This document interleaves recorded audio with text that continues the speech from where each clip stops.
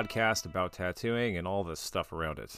I am one of your hosts. My name is Ryan Othis. You can find me online at bettertattooing.com, the Better Tattooing YouTube channel, or on my Instagram. It's at RIAN_OTHUS. My co-host, Brian Matthew. It's just one T with that one. The owner of Scarlet Veil in Corvallis, Oregon, and a Tailored Fit Tattoo Gallery in Rogers, Arkansas. He can be found online. Brian Matthew Illustrations. Have fun with that one. Scarlet Veil Tattoos on Facebook. He's on everything. He's a super great guy. And we have a great show for you this week. We have Idera Lawal. No, I didn't say that right, Idera. You can shoot me later, buddy. He's a researcher, PhD candidate at Texas Tech University, and he's working on developing vaccine delivery technologies using tattoo stuff. It's really cool. I met him a while back, just randomly geeking out and seeing this article about him in a really prestigious publication, and I was like, oh my gosh, somebody's talking about tattoos. So we met because I called the admissions office at the university where he's at, and I was like, you got to find this guy. I need to talk to him. Bugged the poor lady there, and I guess she found him, and now he's on the show, so that's fun. We don't have a whole lot to go over this week.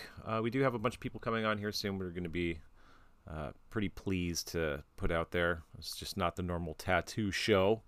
We're more or less trying to, bridge that idea between science and art and all the stuff that makes it good. I don't know.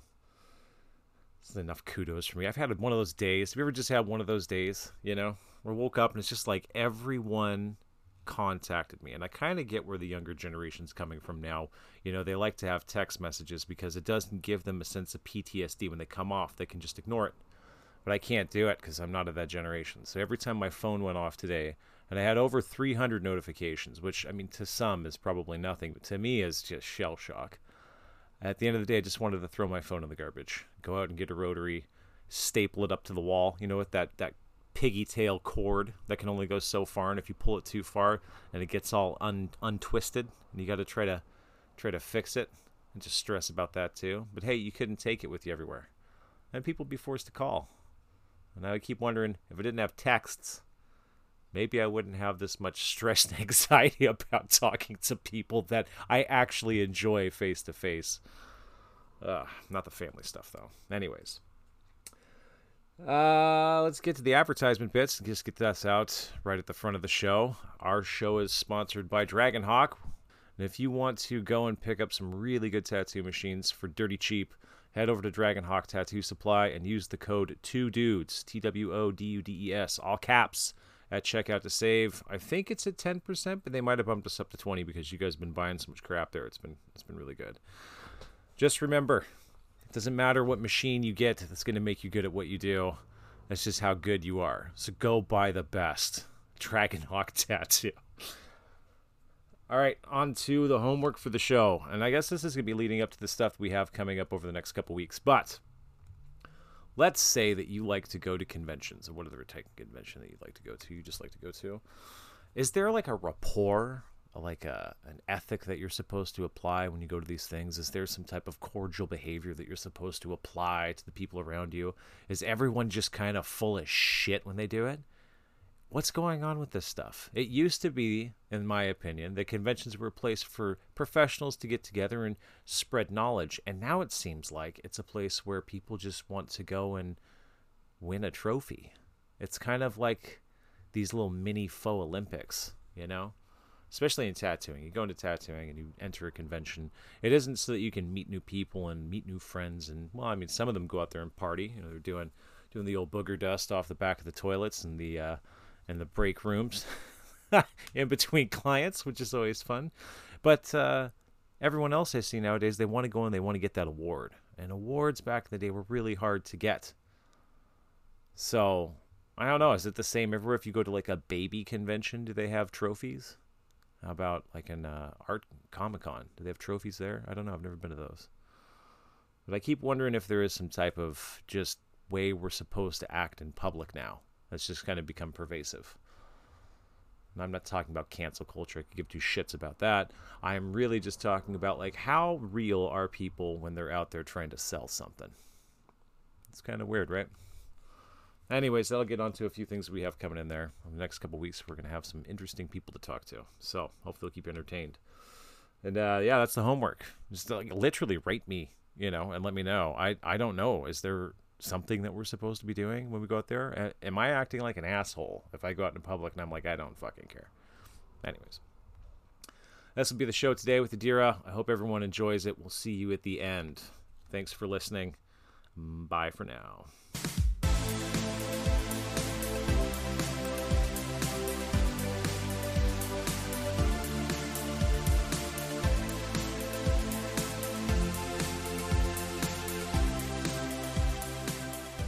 What's in your jar, Ryan? Oh, it's the fucking, I got a little bit of red wine. Just a tiny bit. Yeah. 2 fingers. Can't drink too much in this fucking heat because I'll end up getting the heat shits. And then I'll be bad. Everyone knows that, right? Nice. Drink all your water and it's just to cool you down. It moves right through you, carrying whatever it can with it. Yeah. I have a problem. And everyone who knows me knows that I at least crap my pants twice a year. So, like, for real? No. Yeah, for real. No, fucking for real, dude. I'll fucking be sitting there just like like bend down to do something, just drop it's the whole loaf in my fucking pants. Although Well, if there was anything we wanted to learn about you today, that was it. I'm apologetic about it. This shit happens. My wife had 3 kids, but I was the one who ended up with a weak pelvic floor. So hey, there's Kegel exercises you can do. I've been doing them. So that's what my wife told me to do. And I was like, this seems weak. And then I pooped my pants, right? And then I was like, well, I've probably got to do this. So I'm like, how do you do them? And she's explained. It's your wife that flex. suggests the Kegel She's exercises. Like, flex this muscle, flex it. And I'm like, okay.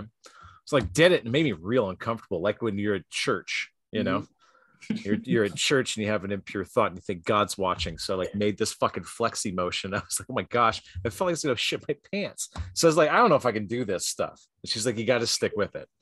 So I'm doing it for 3 weeks now. And I can tell you, I'm shooting shits out my ass at fucking 38 miles an hour now. It's so much control. Oh, it actually works? Oh yeah, dude. It's like doing bicep curls with your taint. You know what I mean? This is going to make it in the show for sure.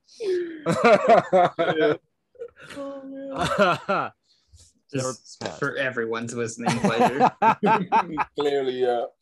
Okay, cool. So, what's that? It's a Japanese whiskey. Oh shit, dude.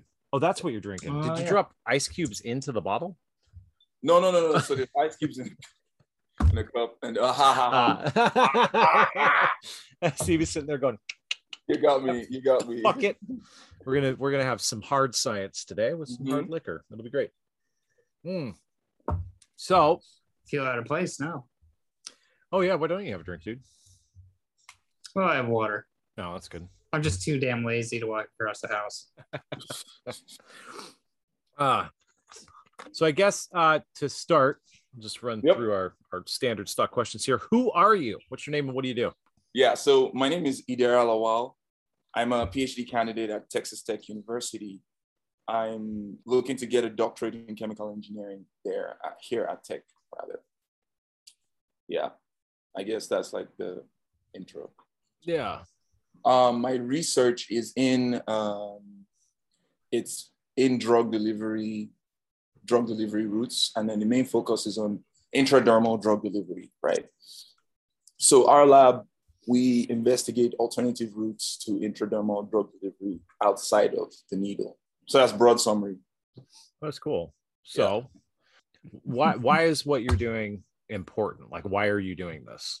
What's that statistic again? I think about 10 million Americans have, it's probably more. I don't have like the figure off the top of my head, but over 10 million Americans have this thing called trypanophobia. It's the fear of needles, right? So one motivation for the research that we do, which is basically to subvert needles entirely for intradermal delivery of drugs. So there's a market for it. There's a lot of people that would rather not be stuck by a needle to get their shot. And in particular, there's also, I don't know if you've heard about DNA vaccinations, but DNA vaccines, because of the basically structure or the makeup of these vaccines, they're very viscous in the sense that they're very thick, so to speak. And if you think about trying to administer something like this through a syringe, think of trying to squeeze out grease from a syringe. Think of how much force you'd have to put into that. So to subvert that, our lab, we use these things called high-speed jet injectors.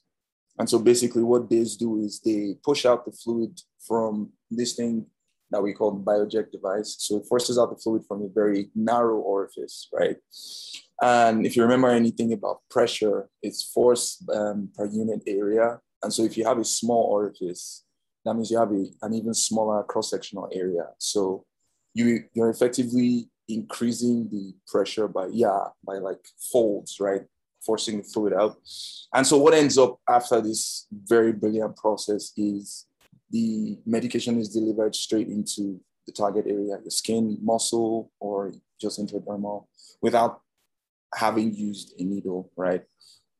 And because the fluid is being forced out from this narrow orifice, they're moving really, really fast, and we've measured speeds up to like 600 meters per second. It's really fast. So it happens in like wow. in literal. You got Brian now. He's like, okay, you're speaking a language I totally fucking get. You're shooting it into the skin. In literal microseconds, it's done. So even if like you think of how long it takes to get a shot, but this is like, boom, it's already done. It's in your skin and all that stuff. So the high force and the high shear that is involved in this process is also another means to overcome the delivery when it comes to DNA vaccines, which I mentioned earlier are very thick, right? So they are thick and they are shear thinning. Shear thinning is basically the more shear you apply to it, the less thick it becomes. If you could analogize it that. Of how thickness it is for the listeners, like what would you compare the thickness to somebody like who doesn't know about these? Okay. So if you think of shampoo, shampoo is really thick, right? But then ketchup is also really thick as well. Both of these are what I'd mentioned before as shear thinning, in the sense that if you move ketchup really slowly, it's like thick and it barely moves, right? But then the moment you shear or you apply force, then it comes out like on really your fast. Yeah, really fast on your barbecue or whatever it is, right? Mm-hmm. So the equivalent of shaking your ketchup bottle is what this process, this high speed ejecting of this fluid from the narrow orifice is. So even though that the vaccine is thick, right, because of the high shear that is being used, then it just basically comes out almost like it's water, right? Mm-hmm. And then it reacts almost like a non-Newtonian fluid, eh? Yeah, it is. I'm trying not to like throw too many words out there, so that's why I try. Yeah, no, okay. Throw it out. If people need to have some further explanation or something, or if we don't understand what you're saying. Okay. Yeah. So I'll throw those. Then I'll just throw the words out. Yeah, we don't care at all if the listeners are smart enough to understand. You should have led with that. Okay. Hit us with the heavy stuff. I'm out here like almost biting my tongue because I'm trying to. No. Let it go. We both have studied physics, and I hope that everyone who listens has as well. If they haven't studied some basic fluid engineering or fluid dynamics, then maybe they should go out and do that. Okay. Awesome. So yeah, that's I guess a summary of like the research that I've done so far before I got into the tattoo work, right? Mm-hmm. Yeah. So how did that branch happen? Like, how did you get into this tattooing idea? Like, what happened? So in the doctorate degree, there's this exam. It's the make or break exam. Okay, you fail this exam and they kick you out, right? So it's called the qualifier exam. So basically, the goal of that exam is to test your prowess as an independent researcher. So because of that, they give you a project that is completely different from everything you've been working on before then, right? Usually when you join a PhD group, you would be a part of research that's already ongoing, just to sort of understand how to design experiments, how to analyze data, and just sort of give you the skill set you would need. It's like an apprenticeship, right? Yeah. Thank you very much. Like an apprenticeship, right? Mm-hmm. And so this qualifier exam is almost like your main, okay, how much have you learned? So they give you an independent project not related to anything you've done hitherto. They give you a very limited time period, I guess 6 weeks, 6 to 8 weeks to figure this shit out. And then at the end of that 8-week period, you meet this board of geeks. I call them the board of geeks, but it's basically your committee of professors that, assess basically how you probed into that process and then how you're able to present your results and your findings and stuff. So my project is sort of how I got into this in the first place, right? I guess the problem statement was that, okay, there has been some research between 2009 to 2012 into the feasibility of, or the prospects of using tattooing as a means of treatment through the skin, right? So there's some studies that have used it to try to treat skin lesion diseases. There's some of them that use it to even vaccinate, right? But then they use them in mice and monkeys. And so these studies show that, it's a thing. It can happen. It's possible, right?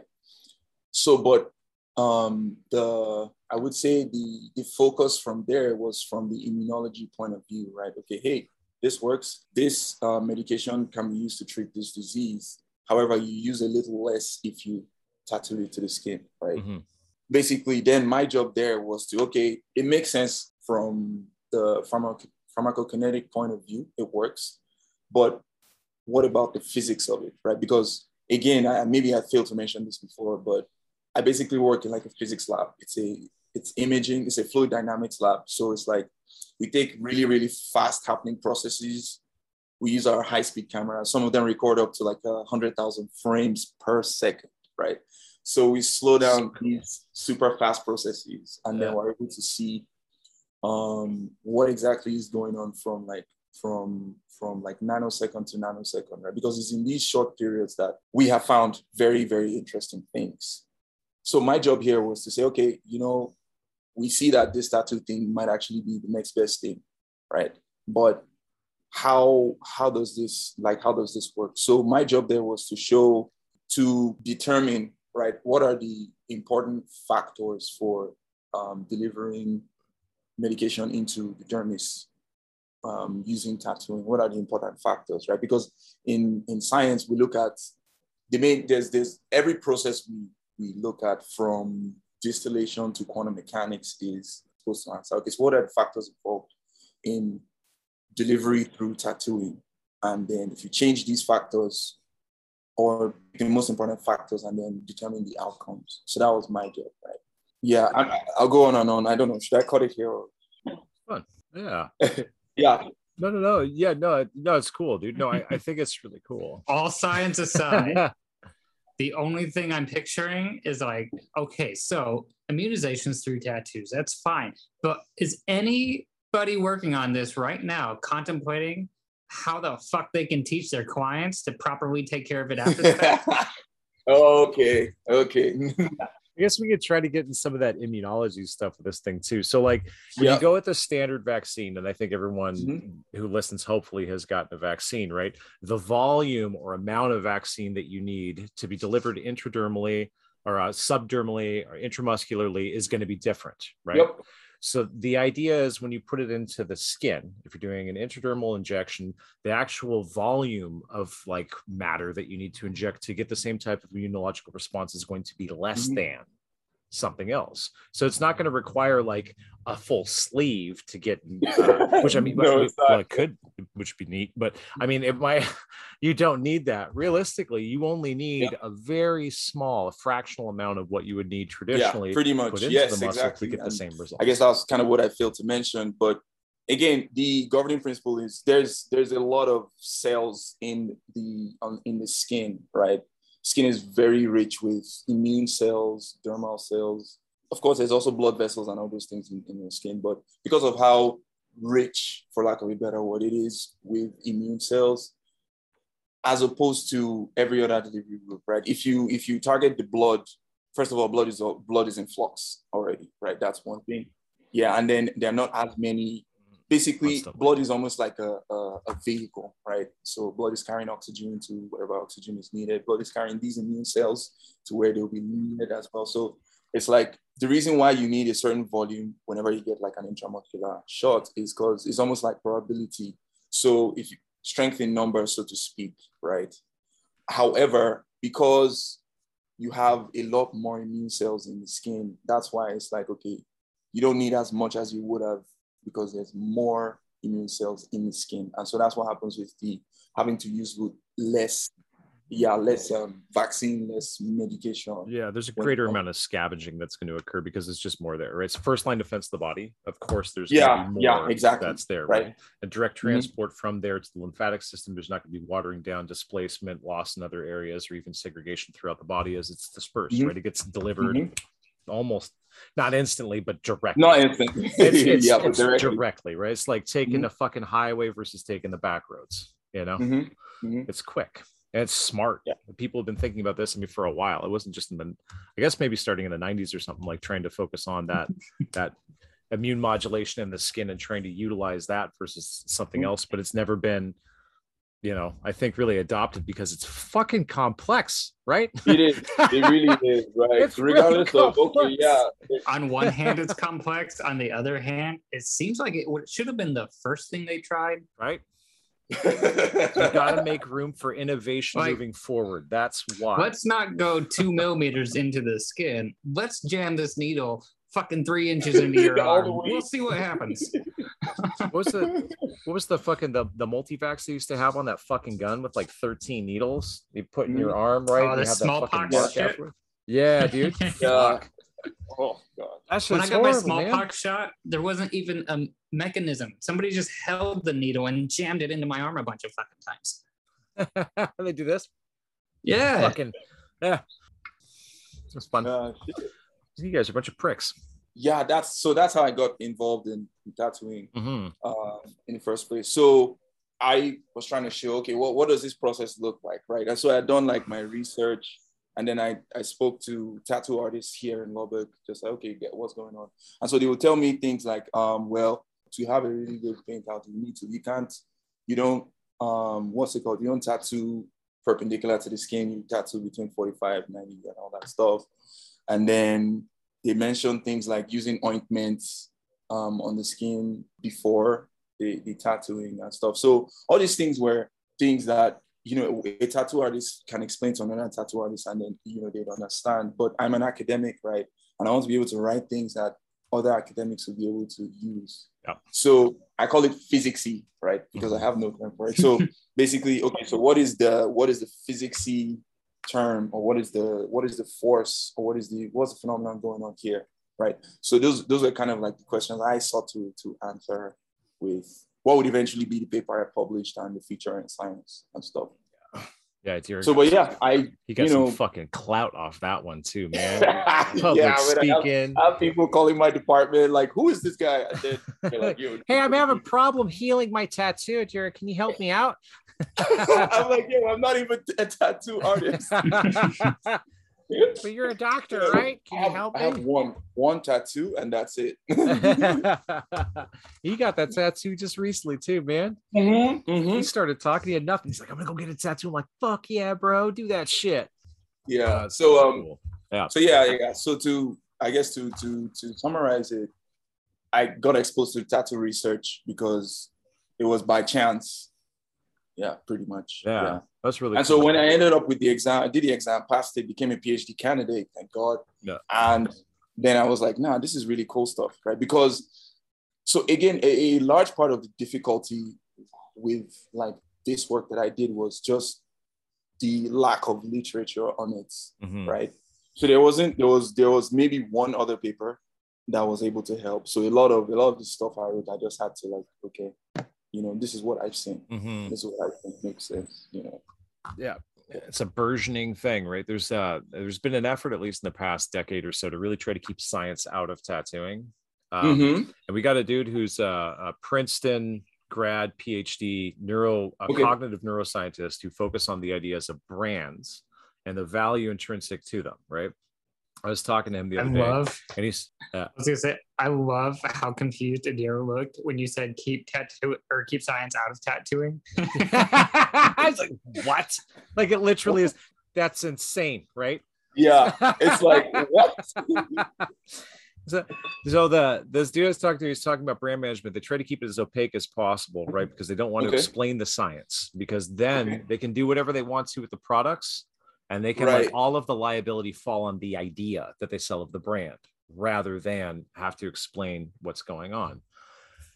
Oh man, we're gonna have fun with that episode. This dude's he's like the dude. He's worked with some big corporations, and not only that, he also works for them. Okay.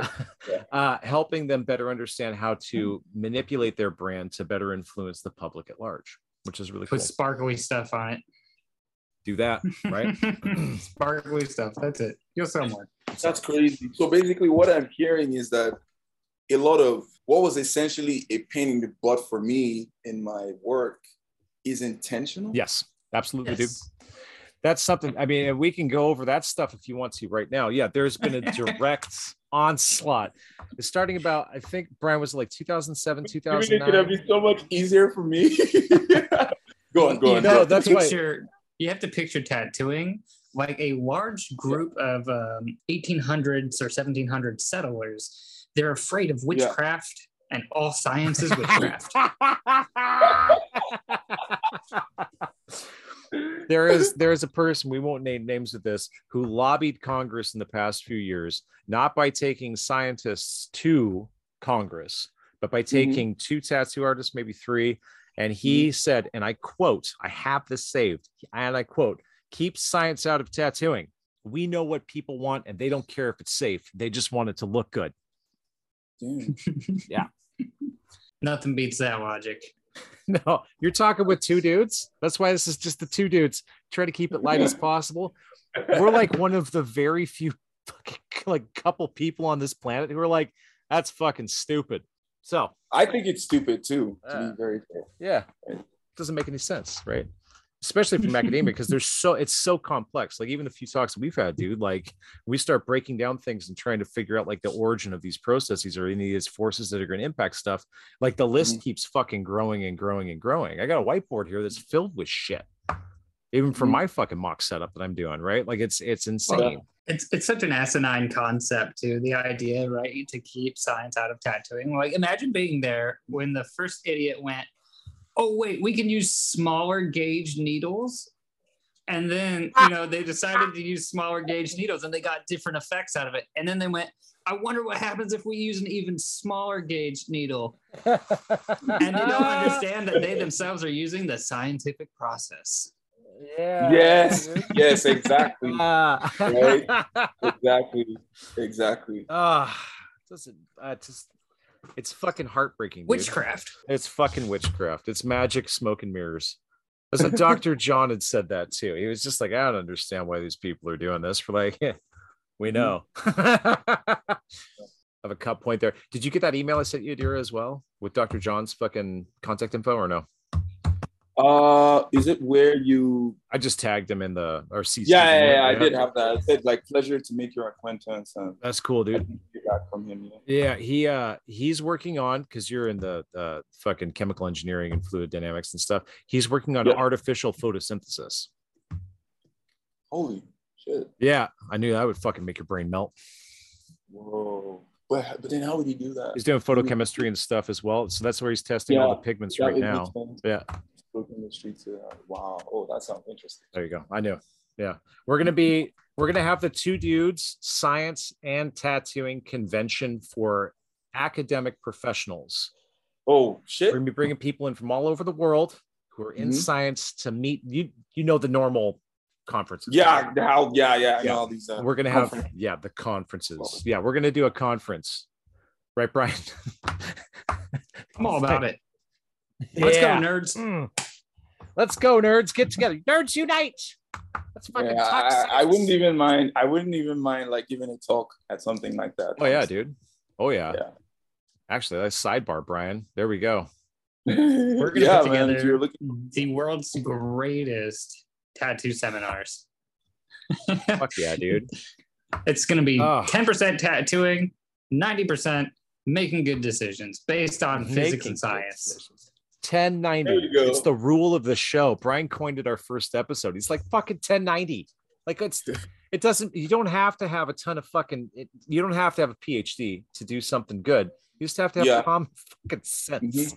Just do something stupid. And to be fair though, I think like at its very base of it, in like early scientific inquiry, that was it, right? That was the idea that like I could find out something earth shattering, right? I could have a breakthrough, but then it's my job to simplify it enough that someone else could just stumble on my work and then read through it and then be able to continue from there. But then as time went on, again, I mean, you can say like I'm adjusting my tinfoil hat on this one, but as time went on, I would say like the idea of scientific inquiry as relates to like publications and articles, it became commercialized, right? It became almost like it became capitalist in the sense publish that now or perish. Now if you think about it, it's now right. I'll say it for you. It's a business, right? Is that kind of how we're going to look at this right now? Yeah, it's kind of like, weird. They never publish shit that doesn't work. That only the shit that is innovative and is pushing forward. There's never going to be a stopgap. So if somebody has the same idea, they can check to see if it's fucking stupid. So there's so much erroneous research that's going on that's slowing down the cycle because people aren't sharing even the shit that doesn't work, and there's no funding for it either. I wanted to start a database for that. Actually, that was like one of the 5-year plans, is like, if your shit didn't work, publish it here. Let's have a junket pile, right? Let's see, because that way, if we know, even when shit doesn't work out, you can still extrapolate other ideas. You can extrapolate. It's still useful information. Exactly. Even it's data, right? And like, if you think of it like almost like a map, right? Or you're trying to figure out, say you're trying to get to Zion, right? Yeah. Or Zion is like this mass, right? And then you only have you have a few darts and you're trying to hit it. So even if you hit and you miss, then you know where Zion isn't, right? And then basically, even if it's a useless point, it's like a space where your goal isn't. And so that information, that data point is still useful in a sense. Right. We can't do that because it's just business, right? And I mean, anyone can get published. Dude, I'm published. That'll tell you something. I'm published, but in all the wrong places. That's one of the things we're trying to do, is create a new branch of science, right? Tattoo. Yeah. And Ryan, I don't know if Brian. I don't know if Brian. Yeah. I don't know if Ryan has told you about it, but that's kind of like the scope we see. Like you can start out as a movement, but basically it's just like making the science involved in tattooing process a lot less, obscure, so to speak. Yeah. But what's really cool nowadays is like we're right at a cusp where all of these old-fashioned minded people within our industry are probably all going to die off pretty soon.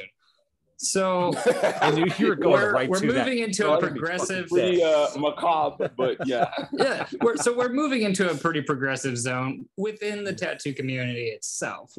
You can see just the moment you walk into a tattoo shop nowadays. Everybody's just nicer and friendlier and yada yada yada. Yeah. And as it's growing, hopefully there's more people that are actually interested in the science that goes into tattooing and less interested in just looking like a cool biker selling coke or something. I don't know what the fuck their problem is.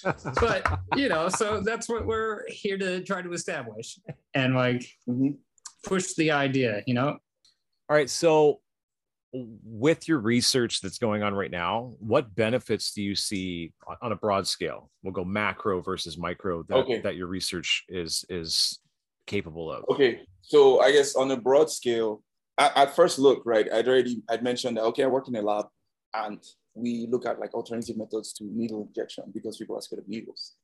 But now you see me making full cycle and then going, oh no, you know what, fuck that. Fuck one needle, let's use 6, 7, right?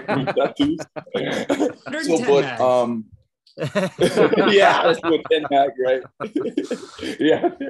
So, but I feel like the benefits of it in the sense of if tattooing becomes the method that is how DNA vaccines are become mainstream, right? Because there's still that the reason why DNA vaccines are out there is just that there's the cell wall barrier where it's really difficult to get these strands to permeate the cell walls, right?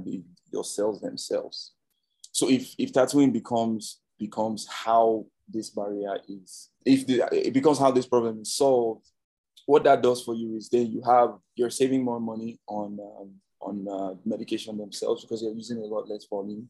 You are bringing DNA vaccines into mainstream, right? But beyond this, I would like to bring it down to, so I'm from Nigeria, I come from a third world country, right? And till tomorrow, I don't know how the COVID pandemic did not completely decimate my country back home because healthcare is terrible. The vaccine rollout was very, very bad. Not a lot of people got them, right? And then a large reason of this is because the COVID shot is intramuscular, right? And so because of you have to vaccinate, there's 200 million people in Nigeria. Let's say you have to vaccinate only half of those people, right? We didn't have enough the staff to do all this stuff, right? I mean, I think even here in the States, they had to train firemen. Yeah, they were way understaffed. Train firemen, train police officers to do these train tattooers in Oregon. Yeah, right. Yeah. So the broader aspect is you then have a more immune responsive method of delivery for vaccines. And then you have something that is easy to teach in the sense that we're not teaching you to draw a Picasso on someone's arm, right? It's just basically, so the idea of it is if you have the depth set right and you have the volume that you want to use, it would just basically be just a line and boom, you're vaccinated, right? Mm-hmm.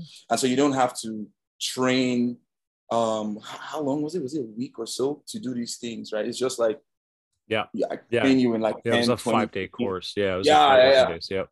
5 working days, right? So, but then you can literally train people. You find volunteers, train them in, let's say you train them in a day, and then you have a better rollout of these vaccines, especially for third world countries like Nigeria, where it's really expensive to use these conventional methods anyways. Yeah.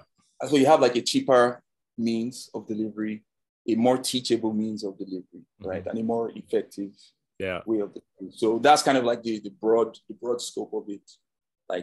All things being equal and everything works out for us, and this shit just takes off from the jump pad. I have 2 thoughts here. Oh, it's always 2 thoughts. Here we go. One, on an even broader scope of things, then we can make getting your immunizations and shit fun. Cool. Right? Yeah. Right, yeah. Thought 2, next week when Idera gets assassinated for being a genius, are we going to just scrap this episode? To answer your question, Brian, I mean, maybe we take out the parts that would have people looking out for me. We'll cut that out too. Idera's going to save the world. Politicians aren't going to let that happen. Yeah. Yep. It's really difficult too with this stuff. Well, the saved world doesn't bring money, right? No. Right. Especially people in this make country. Less money with a better world, right? If you have a single payer place, it's not reactive, the health system. It's got to be, looking at things before they happen. It has to be looking, it's preemptive, right? You're trying to do holistic preemptive care to make sure people can live longer to save money. Well, here you want people to get sick, in essence. Yeah. Right? It's a good business model. I know Fauci's going to have your fucking number on a wall. I need to talk to this guy. He sounds like he's real smart. Here you go. So, Idera, what's some of the limitations we'll say in comparison here? Because I know that RNA vaccines specifically have a lot of limitations, not only transport, storage, all this other stuff. Can you, for the listeners at home, kind of give a rundown of the difference? Yes. Let's do the limitations of RNA vaccines. Sorry. As compared to the positives of DNA vaccines. Let's do that. Yeah. Okay. Let me see. Why is yours better? Okay. Yeah. So temperature of storage for one. And then ease of use. Okay, so I don't know which vaccine you took or if you got vaccinated. We could, yeah, it's just not going to go like conjugates or any of those like dead viruses. Let's just go strictly like the RNA, the new novel RNA vaccines. Reason for some of the adverse reactions that you would have, right? Yeah. For the RNA strand is because of how much of a, for lack of a better word to describe how strange it is to your body, the RNA vaccines, as opposed to with DNA vaccines. So basically, to put it straight, with DNA vaccines, you will not fall sick in a sense that, okay, so I don't know if you took the COVID shot, right? And then I was fucked afterwards. Yeah, I got sick for 3 days. If it was a DNA vaccine, you wouldn't have. Okay, so you'd have introduced your T cells, B cells to this pathogen, right? Without having to trigger, without you falling sick. Yeah. And then just you basically having like a weak version of that, right? So those two, I think off the top of my head, are like the benefits of DNA against like RNA. Yeah, pretty much. The RNA hijacks. It's less going to replicate a process, produce the things they're going to be wanted to produce in a specific way, break out, then start basically like air infecting whatever the system, so that the body starts to attack it. And it's like it's a replicating a normal illness, right? Yeah, exactly. Right. It does. Yeah. We'll get an immunologist. I actually have a couple that I'm talking to right now to bring on here who can better explain some of the stuff that's going on with this stuff. I talked to a couple dudes there. I was talking about your research. They're like, that's cool. It's really interesting. I say, yeah, he's a fucking smart dude. You want his number? I'm like, I'd like to talk to him. So I'll talk to you about that later anyways. So, yeah. It's really cool. So you're just making a bigger list for the assassination. I don't understand, man. It's like you have some sort of ill will towards me, Ryan. I've got this umbrella. I'm trying to keep everyone underneath so I can feel really important. I can't get into these published. I get this. I don't even get, so it's like co-authors with all the people I'm working with. I don't get in there. I get the special thanks section. Ryan, it's like that. This fucking dude who's covered in tattoos. It's fine. He has a podcast. Listen to it. Anyways. And now for our commercial break, which we don't have one because we did it at the beginning.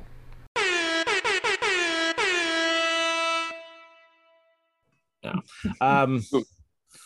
We left off on that because we got to put in our ad, right? Like we've got some sponsors and stuff. So this is where I'll put in the Dragon Hawk ad that me and Brian did. Nice. Which Dragon Hawk is sponsoring y'all. That's cool. Yeah, so if you use the code 2dudes, all caps at checkout, you can save 10% on Dragon Hawk Tattoo Supply. Just go check them out now. They are great. $100 for a machine. You can throw it away when it breaks and buy another one. I've been shilling that stuff everywhere, bro. Everywhere. I'm like, hey, what's a good machine to use? I'm like, check this out. Use this code. I haven't checked our numbers on that yet, but after we actually started doing proper advertisements instead of what one of our listeners called an absolute atrocity of it. It's such a good ad. We started getting people like that. I know. Like if you're in the industry, it makes sense. Right? Oh, okay. The average tattoo machine, if you're going to go with one of the fancy ones, is like 500. If you're going like brand, it's 700 and 1200. Rotary. It's absolutely obscene. If you're buying a coil machine, you can get a good coil machine for like $300. Okay. Yeah. Okay. Yeah. Yeah, dude. Recently, I started having migraines more often than I typically would. So working in the fluoro lights in the lab, eh? Yeah, man. And those lights are so fucking rough, bright. dude. Yeah. So I wear it. It's great. It also looks like you probably do a lot of psychedelics, which is fantastic. Do you also play piano? No, I play guitar though, but not piano. Hey, we're gonna have to start a band. That's just it. Nice. Idera pop on and be like, fucking Yngwie Malmsteen shit or something. Just start roasting. Be like, fuck. This is what I do when I'm not doing research. It's just like fucking rocking stuff. Why'd you make him German? I don't know. I just figured, the glasses made me think of fucking, Anyways. I've been trying to practice a fucking Yerbo accent, and it's fucking hard, man. Oh yeah. Oh yeah, dude. Just It's hard. Yeah. I can't. I can do a Kenyan accent. I got that pretty well Mhm. down. If I listen to an Afrikaans, South African accent, I can get that after about 5 minutes or so.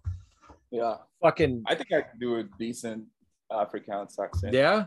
So okay, so Ryan, here's the backstory behind this was the first few times Ryan and I we're talking, right? I don't know, we're talking shooting shit, and then I don't know if I did the accent or he did one, and then he's like, oh, you're into accents. I was like, yeah. And so we exchanged accents that time, and then we made it a part of like whatever meeting we had.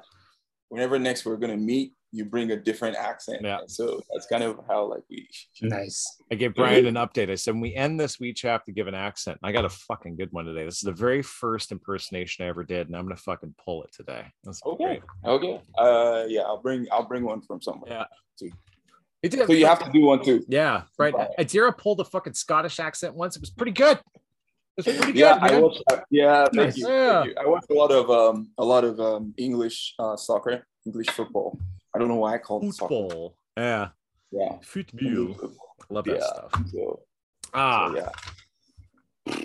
All right. So hard hitter here. Let's do a line drive right down at Idera's fucking. That sounds. Sorry. That sounds sexual. Just go for it. Okay. Okay. So I'm a chemical engineer, but the research I do is with fluid mechanics. Fluid mechanics. You can't prove it. But the research I do is with fluid mechanics. So, and that can be considered as physics a as type well. of thing. Yeah. So it's the. But I'm a chemical engineer, but I identify as a physicist. With the red glasses, that's fucking rad. Put up the double Nixon. That's so fucking great, dude. Okay, Yeah. so we've been talking like the first half of the episode, we were talking a lot about all this science and health stuff and whatever, but let's get into the meat and bones of what you're trying to do right now. So like on the physics side of this stuff, Okay. why is these tattoo needles, why are they so much like why is this interesting versus just doing an intramuscular injection? Like Okay. on the physics side, the health side of stuff, like Okay. explain to me. So well, I'll start out with like, okay, so the results I have, I had mentioned before that I was trying to determine what are the factors and then the outcomes, right? This relationship with the tattooing process.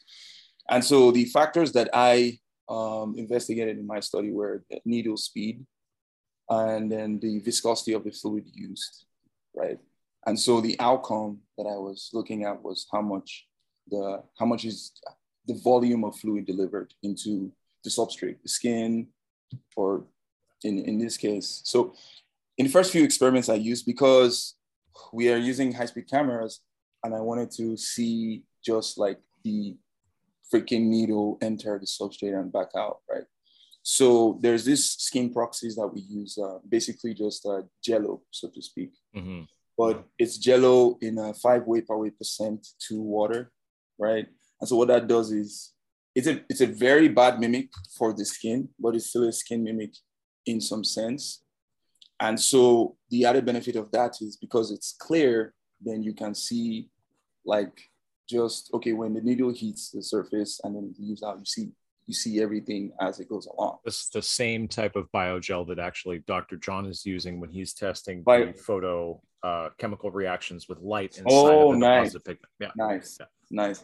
So in these biogels, can you send us a video? Yeah. I think I don't. Maybe I have one. Grab one from me after the show. We'll put a fucking, if you let us, I mean, we'll put it up on YouTube and fucking. I'm actually, there's one video on YouTube that's on like the. Well, we'll retain it for our seminar day. Yeah. You can leave it for that video on YouTube. It's in APS, American Physics Society. Yeah. It's on DFD, Division of Fluid Mechanics. Oh, Fluid Dynamics. Yeah, I remember. There's a video there where it's kind of like just show like basically a summary of the work that I did. But yeah, so awesome. The factors I looked at were the speed of the needle. I didn't look at the orientation, right?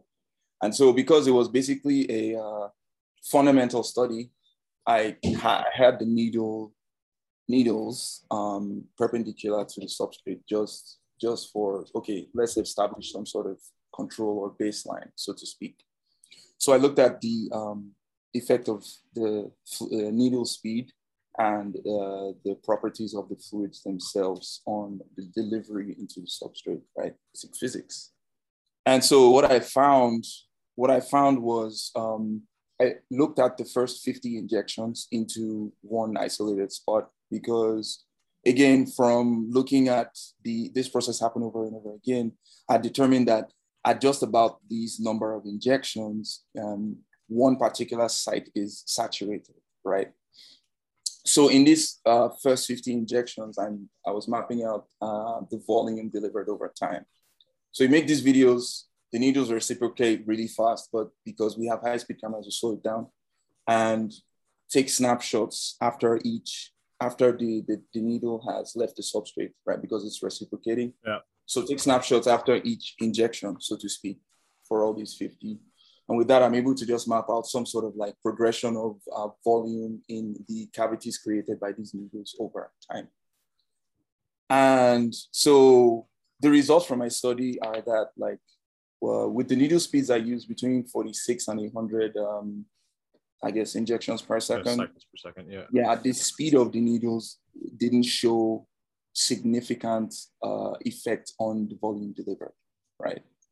In each, with each fluid used. That's however, really neat. Yeah. Yeah. So it's like, maybe go 46 or go 100 if we just take how much is there after these injections, and we saw that there wasn't a significant difference in that.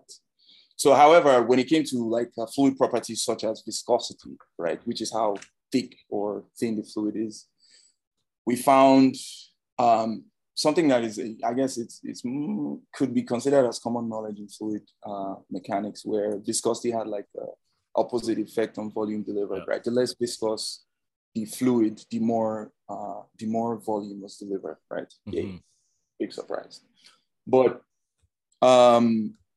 so one thing I was really able to show with like video evidence was just something that I would be honest, going into the process, I didn't think was it, which was like how the ink actually enters into the substrate. And I know this is common knowledge to tattoo artists that it's this just capillary suction that happens, right? But it was something that I like observed. Believe it or not, that is not common sense knowledge to a lot of tattoos. Okay. And also, I mean, to preface this one as well, so running things perpendicular, as you start adjusting the angle coming down, you're actually going to have a different effect where it moves from hydraulic motion into more of an insertion pattern, as well as it gets like more even and perpendicular, or more parallel with the plane, which is really weird. Okay. Yeah. Oh, interesting. Yeah. Interesting. You'll see it's weird, right? Because the shock value, right, when you're trying to time the actual undulations of the skin reacting to the strike force of the needle that's coming down. The fact that it's coming up and meeting the needle and bypassing it, you're actually having to split that force of the return motion of the skin with the needle coming down, which it requires that suction at a perpendicular angle to be able to pull it down. But as soon as you start moving it, the actual movement and wave and undulation changes, right? So the properties of it being sucked into it as the retraction comes down actually decreases while you're actually starting to push it into the skin. It's weird. There's actually a difference off this. Me and Brian talked about this in more of a light tone last week when we're doing pepper shading coming off of something with a steep angle. You're actually putting the pigment into the skin versus pulling it into the skin as you're moving forward. It's the difference between tatau, the traditional, like Polynesian style of tattoo, versus irizumi, right, which is literally inserting the pigment into the skin in a mechanical action. Interesting. Well, I guess what I would say to that is, if you look at time scales, right? Because so if the reciprocating is going a lot faster than, say, the undulation of the wave the skin is happening, right? Then can you really say that the needles themselves are pushing it inside? Do you see what I'm saying? Yeah, but that's usually actually, so when you get to that point where the timing, it's almost like tuning a guitar string, right? I guess like break it down simple. If the timing is off on this stuff, right, you're going to see is a decreased saturation value. It's never going to be a constant on this, right? There's always going to be almost like a crisscross pattern where you're going to have that sweet spot where things are going to be working well with saturation versus the time and speed of movement, right? So it's weird. I haven't shown you that Excel file yet, have I? I don't think. No, I you have. nope. Okay. Anyways, if Brian knows about this, I spent like fucking 3 years building this Excel file. I was like, I'm gonna describe the fucking physics of tattoo machines. And he's like, why? They do it. Like, who gives a shit? You have to share it with me. I'll write a whole thesis. Yeah, that's what everyone told me. I started doing this. So like that's something that a PhD, would be on. I'm like, I gave it up halfway. Anyways. I don't know, man. I guess that would be a question, So in your like, let's call it fundamental study there, right? Yeah. Is there any way that you're affecting the surface that the needle is going through? Because we can affect the skin. We can pull the skin tight, or we can make it really loose. While we're working. Yeah. So in the experiments I didn't like do anything to affect the surface. So I just left was just like a free, free surface. Non-tensioned, nothing. So no tension, no axial tension or any type on it. So it's just like gel, needle. Let's see what happens. Pretty much, yeah. That's cool. Maybe that's the big difference. Curious as to how wild you got while you were testing things out. Dude, I asked the same fucking thing. You can only go as wild as you can put numbers to. So that's sort of like what makes being a researcher, what makes it a bitch, in the sense that like there's so many things, you can have so many ideas on how to probe a particular process, but the problem is the end goal is to publish work, right? And to publish work, you have to put out stuff that is based off of the things that are already established. So then it just becomes this game of how do I connect this to what is already established, right? Yeah. And so how I did that. Well, I have your next thing already. You have your next study can specifically surface tension versus fluid retention. Yeah, pretty much. And I don't rhymes. People will love it. Get Britney Spears to sing a song about it. This will be great. Yeah, and I don't know if I told you yet, Ryan, but so I'm gonna be amping up like all my like research. Yeah, you told me. Fall time, right? As soon as the fall kicks off, it's gonna be like crack. I mean, it's gonna be like a lot of not the drug, but like whip crack. Crack. Yeah, I got you, bro.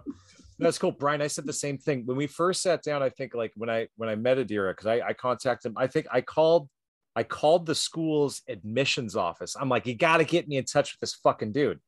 And they're like, okay. And I'm like, no, seriously, give him my number. And he emailed me back. He's like, who the fuck are you? And I'm like, bro, we set up a Zoom call and my brain went, okay, cool. I have 1,000 fucking ideas. And he's like, dude, slow down. We got to start here. Yep. This is like the stuff that, I mean, we all know is true, but we still got to do it before we move to the next step and the next step. And I was like, fuck, I just had to like, that's my whole life. It's the PhD thing. It's good because like with all these steps moving forward, at least you can be assured moving forward, if there's funding, which is one of the biggest things in science, right? There's so much work to be done, right? Yep. That's what Dr. John was saying too. He's like, the funding fucking sucks doing all this stuff because everyone's worried about acute myeloid leukemia.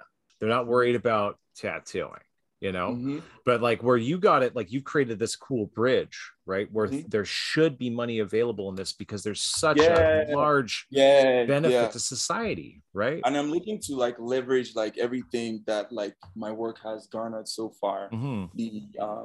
The feature in science and all that stuff, and I'm really seriously looking at like applying for grants like towards the end of the year thing. No shit. If we get money for this, man, it's just like then it just goes from my personal project to now did I tell you I got you fucking 3,000 needle bars? Holy shit, for real? Yeah, bro. And I got you 500 tubes. I got you a bunch of shit. It's all here. I don't know. You can see. So I got my lab stuff still boxed up. I got the pipettes, the scales, the fucking. I got the whole shit set up. On the other edge, somewhere over here. I got stacks of boxes of fucking needles and tubes for you. Nice. Nice. You send me the fucking shipping stuff. I'll send it to you. I'm not fucking paying for all that to be shipped over. Fuck that. That's okay, right? Yeah, We got that. bro. This is one of the things we were talking about, Brian, too, is like the training idea with this stuff. If you're thinking about the implementation of these things, because like you used the first time, you used the cartridge style tattoo machines, correct? Yeah, pretty much, yeah. So we were talking about the difference between the cost and implementation using a cartridge-based stuff, which we reached out to a major company who was really interested at first and then fucking gave us the cold shoulder to, yeah, they're German. You know exactly who we're talking about, Brian, now. But switching over to needle on bar, right? Because you could think about if you have even a simple sterilization device with like a field medic would use in some remote area to break down a needle on bar and to rebuild one, sterilize it, and then utilize it for the next thing. The time to commit to this plus the cost is nothing. Mm-hmm. Yep. He's not even fucking listening right now. He's texting. He is. I was doing math. Yeah. What math are you doing? I see you like into it, bro. I was looking at what the pound per square inch of the needle hitting the skin would be. Oh. Okay. You know what's crazy is that like I actually I have a setup in my lab just trying to measure that, like the force required to puncture the skin, right? So we have these really very expensive force load sensors that we use to, so I just hooked it up to like one single needle, so to see, you know, what like the force required. How fast was it moving when it did that? So the main issue with this is because regardless of how small the force sensor that I had is, it's like still too big to attach to a tattoo needle, right? Because those things are really small. Mm-hmm. So they're only going like super slow. I think it was the fastest one was like 4 mm per second. Oh, wow. Yeah, pretty slow. Yeah, really pretty slow. Yeah, really slow. If you were to think about like regular speed, it would be like 480 millimeters per second. 480 millimeters per second? Well, yeah, because your needle can travel 4 millimeters, and if it's hitting the skin at like, let's say 120 times per second, you know, reciprocating, then it's 480 millimeters per second. Yeah. Okay. Yeah. But like, so I guess the method. Okay, yeah, because it's returning, right? Yeah, right. But it's only the we were using was a circular cam as well, so times 3.14. Because it's working on a circular cam. Because there's also you're talking about a rotary machine, rotor. Yeah, versus the coil, which is one of the things we've been trying to. Okay. I've been pitching it, Idera. Coil, not fucking rotary. I know, man. I'm with you on this. You're gonna get a way more direct response with coils. Yeah. Okay. Yeah, I'm with you 100% on the coils. Fucking caught up on that. So, Brian, I don't know if you heard before, and I'll end up just splicing this together. But we were talking about if you're to train someone to deliver a line or a strike with one of these vaccines, right? Could you imagine using a needle on bar, right? Cost effectiveness, right? So you can clean the bar, right? Reset a fucking grouping, sterilize, and then go. Cost versus cartridge. And how hard would it be to train someone to mount a 7-round, you know? But at the same time, cartridge-wise, you could have pre-filled cartridges that just have like a break-off tip, and then you go. Yeah. Yeah. Cost of implementation. What do you think that the cost on implementation would be? Difference there. I mean, if it's needle on bar, then you can just have standard prices. It's $20 for 50 needles. That's dirt cheap. That's retail. What do you think it would be on fucking wholesale, or if you're manufacturing it yourself? Oh, on wholesale, yeah, you fucking nothing. Well, right? Wholesale would be cheap as shit. Yeah. This is what I was talking to Idera. I was like, a fucking wholesale. Like if you're manufacturing the needles, I mean, like I don't fucking know. 40 cents to no fucking drop 2 fucking sig figs on that, bud. What? Yeah, like 0.4 of a cent. Like it would be nothing. You know what I mean? If you're doing it at scale, let's say you had to make 100,000. The needles units, cost nothing. especially if you go fucking. So this is another thing I was talking about was the idea between a polished end or if you get a textured end, right? The delivery mechanism is probably going to be modified by that as well. But if you do a fucking textured end, dude, the cost even gets lower. It's not polished. You just fucking 100,000 needles and nothing. You know what I mean? That'd be cool. But for that type of work, a textured needle would probably be the best. That's what I said too. Yeah. Because you're not worried about how pretty it comes out later. No, you don't give a shit. You're just worried about the max amount of volume being delivered to the area at that time, right? Yeah. And that would be like a fundamental difference between tattooing for vaccination and then just like actual art, right? Yeah. It's almost like the goal is to get that shit inside. That's the goal, so. You can even do it by fucking hand, but the texture needle, even as opposed to using a machine to do the delivery, right? Because if the strike value isn't going to change the saturation when held at perpendicular, the vehicle the transport is going to be modified by probably the actual tools that are being used. Wow. Right? An assumption. That's a hypothesis, right? I can say. Yeah. Don't sound so sure. Yeah. Right. Well, the hand thing, though, they could go way too shallow or too deep. Dude, string guide. That's manufacturing on that one. If you put a bubble end on the edge of it, right, with solder at your flux end, right? So you got a fucking bevel or a ball set to the depth that needs to be done, which isn't too hard to set because you think about a jig when you're setting them in there. If instead of fucking tinting the top, you tint the bottom at the base and you have your jig set to that specific depth, you could create a space where it would hit, increase the surface area so it wouldn't go any deeper. Done. I was on the fly to catch and save my ass. Fucking right on, Brian. Thanks, buddy. Oh, nice. Fuck, I need to fix this right now. I like that I said something that was good enough to muster fucking right past Brian. She's like, yeah, that might work. Fucking. I panicked like I was a child there for a second. Close call. Just stick with the damn rotary. It could work. I think that'd be interesting. Anyways, sorry. Me and Brian I'm sorry, Idera. No, that's okay. This is normally what we do. We'll sit there and go back and forth. He's like, you're full of shit. How are you going to fix that? We'll say this. And I'll go, all right. Oh. Okay. Fucking A. Anyway.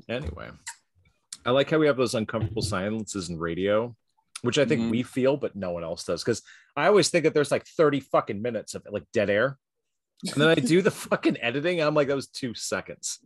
And like face to face, I'm like, fuck. Oh. Anyways, okay, so starting up coming into the fall, you've got the lab going to be going full tilt with a bunch of undergrads running experiments and stuff for you. What is it that you're thinking about starting with right now? Where's the foundation being laid for this research? With what I already have established that, now I know from my results that the speed isn't significant to delivery. What I would want to investigate would be to just sort of bring things as close to the real process as possible. So I'll look into, I already have a jig set up, kind of like, I don't know, we spoke the other time about the gooseneck thing. I bought the gooseneck, but then I found that we had this sort of like a beaker stand type thing or some shit. Exactly. Yeah, dude. Exactly. So that was already in my lab. So I ended up having to return the gooseneck back. But so I'm going to look at the angle of insertion on like the delivery, how that looks, how the I guess the imbibition of the ink into the substrate, how that looks if you change the angle. Sort of put numbers to the idea that the when you change the angle, the undulation, you're now operating more on pushing the ink into the skin as opposed to capillary imbibition. That'd be fucking. So that's the first, like right off the bat, that's the first project I'm gonna be working on, right? Yeah, exactly. That's fantastic. In tattooing, there has been this long-standing argument amongst people, at least in the Western world that I know, but probably the world over, about the best way to get the ink in the skin. Okay. How long the throw of the needle has to be, what angle you need to be for this stuff to happen. And Brian and I have always attested to just like the same shit. Like it's always just, you get the thickness of a dime to a penny, right? You don't need very much. You can use pressure as long as your stretch is good. And the needle needs to be sitting somewhere between 70 and 45 degrees for maximum efficiency of delivery of product. regardless of, I mean, within reason with standard groupings. I mean, you see there now I have numbers to work with my like experiments, right? So I'll just have like maybe 3 angles between 70 and just fucking get that shit right. And then you can make approximations, right? Because if there's guided investigation, you know what I'm saying? Imagine if like the plot point is like if you're doing a scatter or something, right? And it's coming out and it shows like a really smooth angle coming down and it's consistent. That would answer so many things if that popped out right like that. That's sort of like every scientist's like dream. Oh, dude, you imagine like the process that you're investigating, how you're investigating the. Hold on, I give you the outcome. Are we saying that science is applicable to tattooing? No.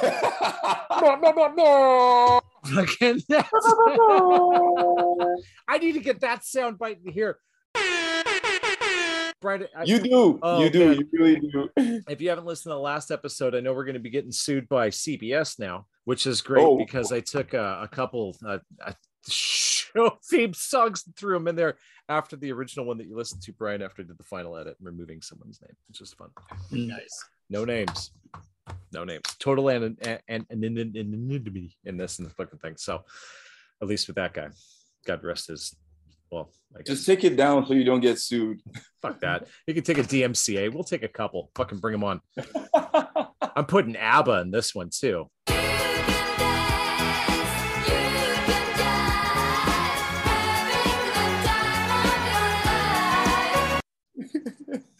There we go. Let's get fucking sued by ABBA. They're only worth $1 billion. Who cares?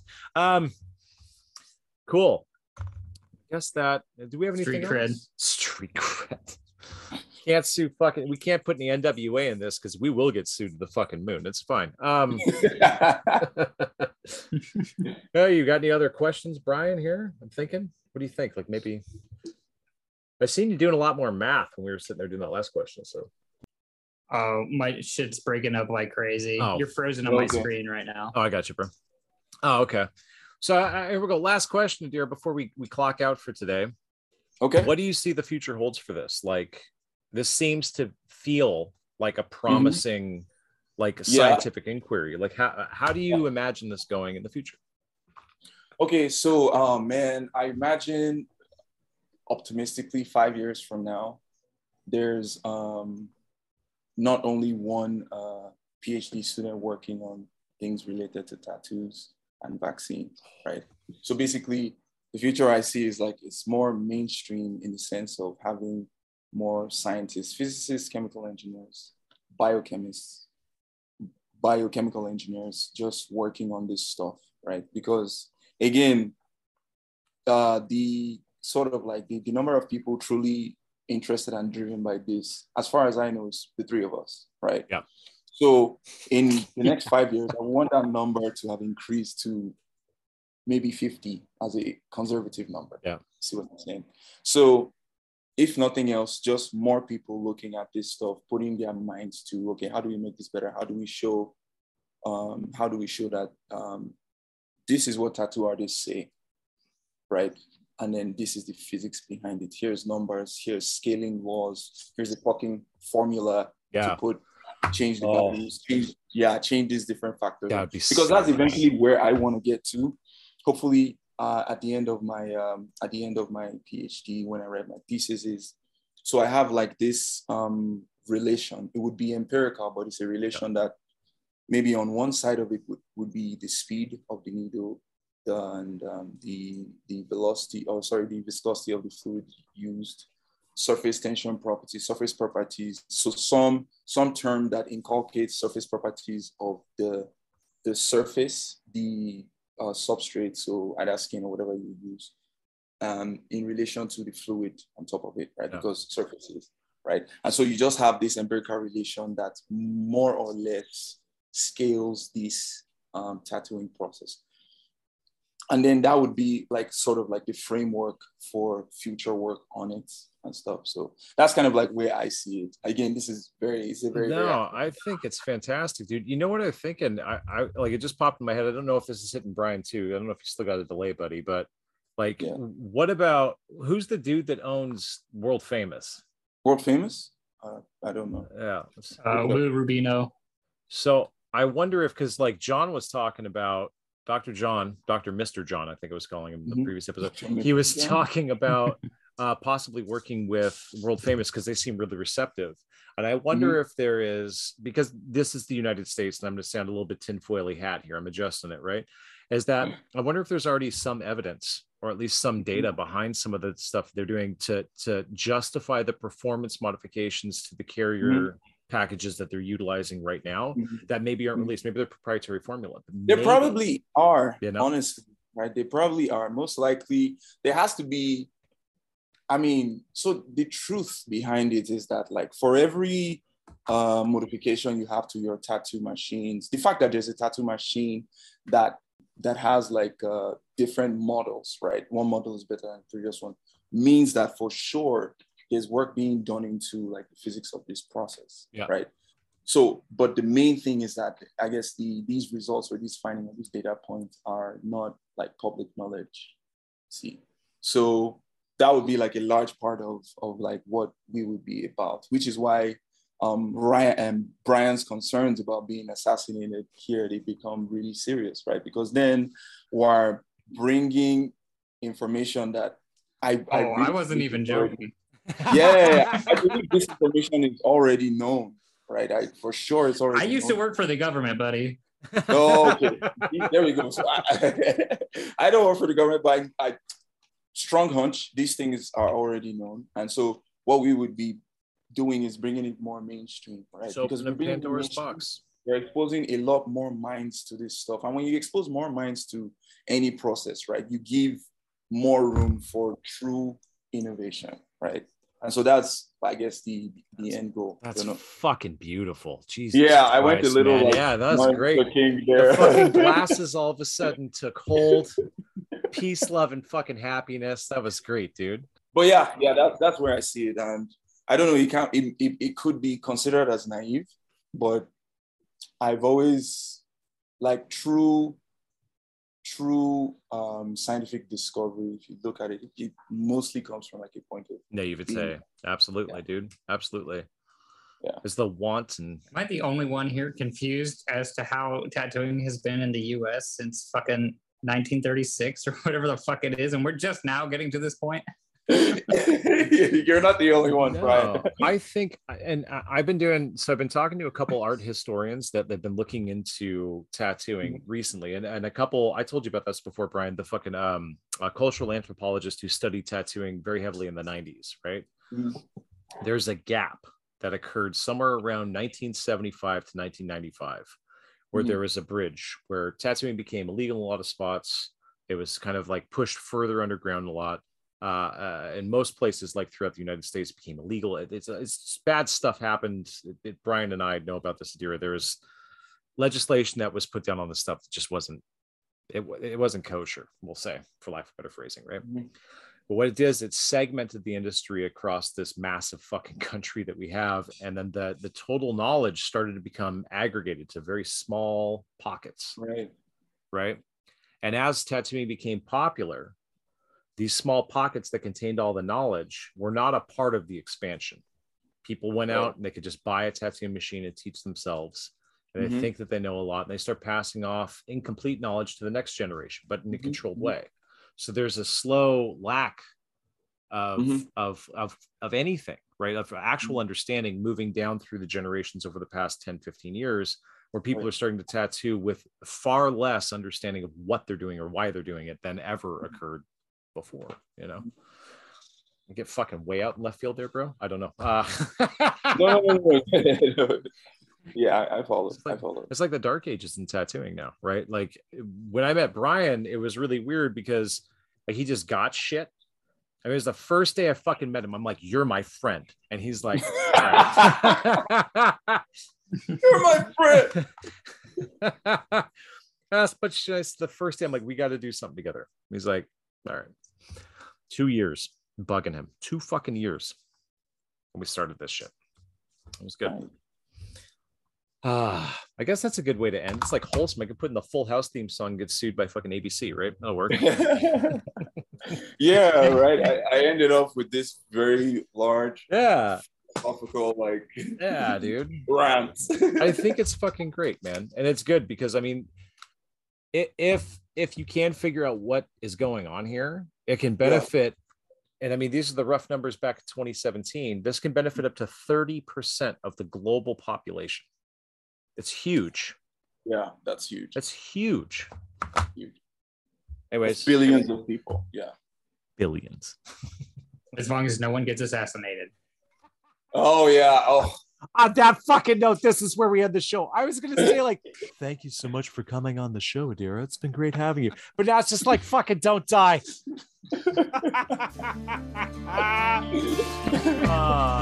Best of luck, motherfucker.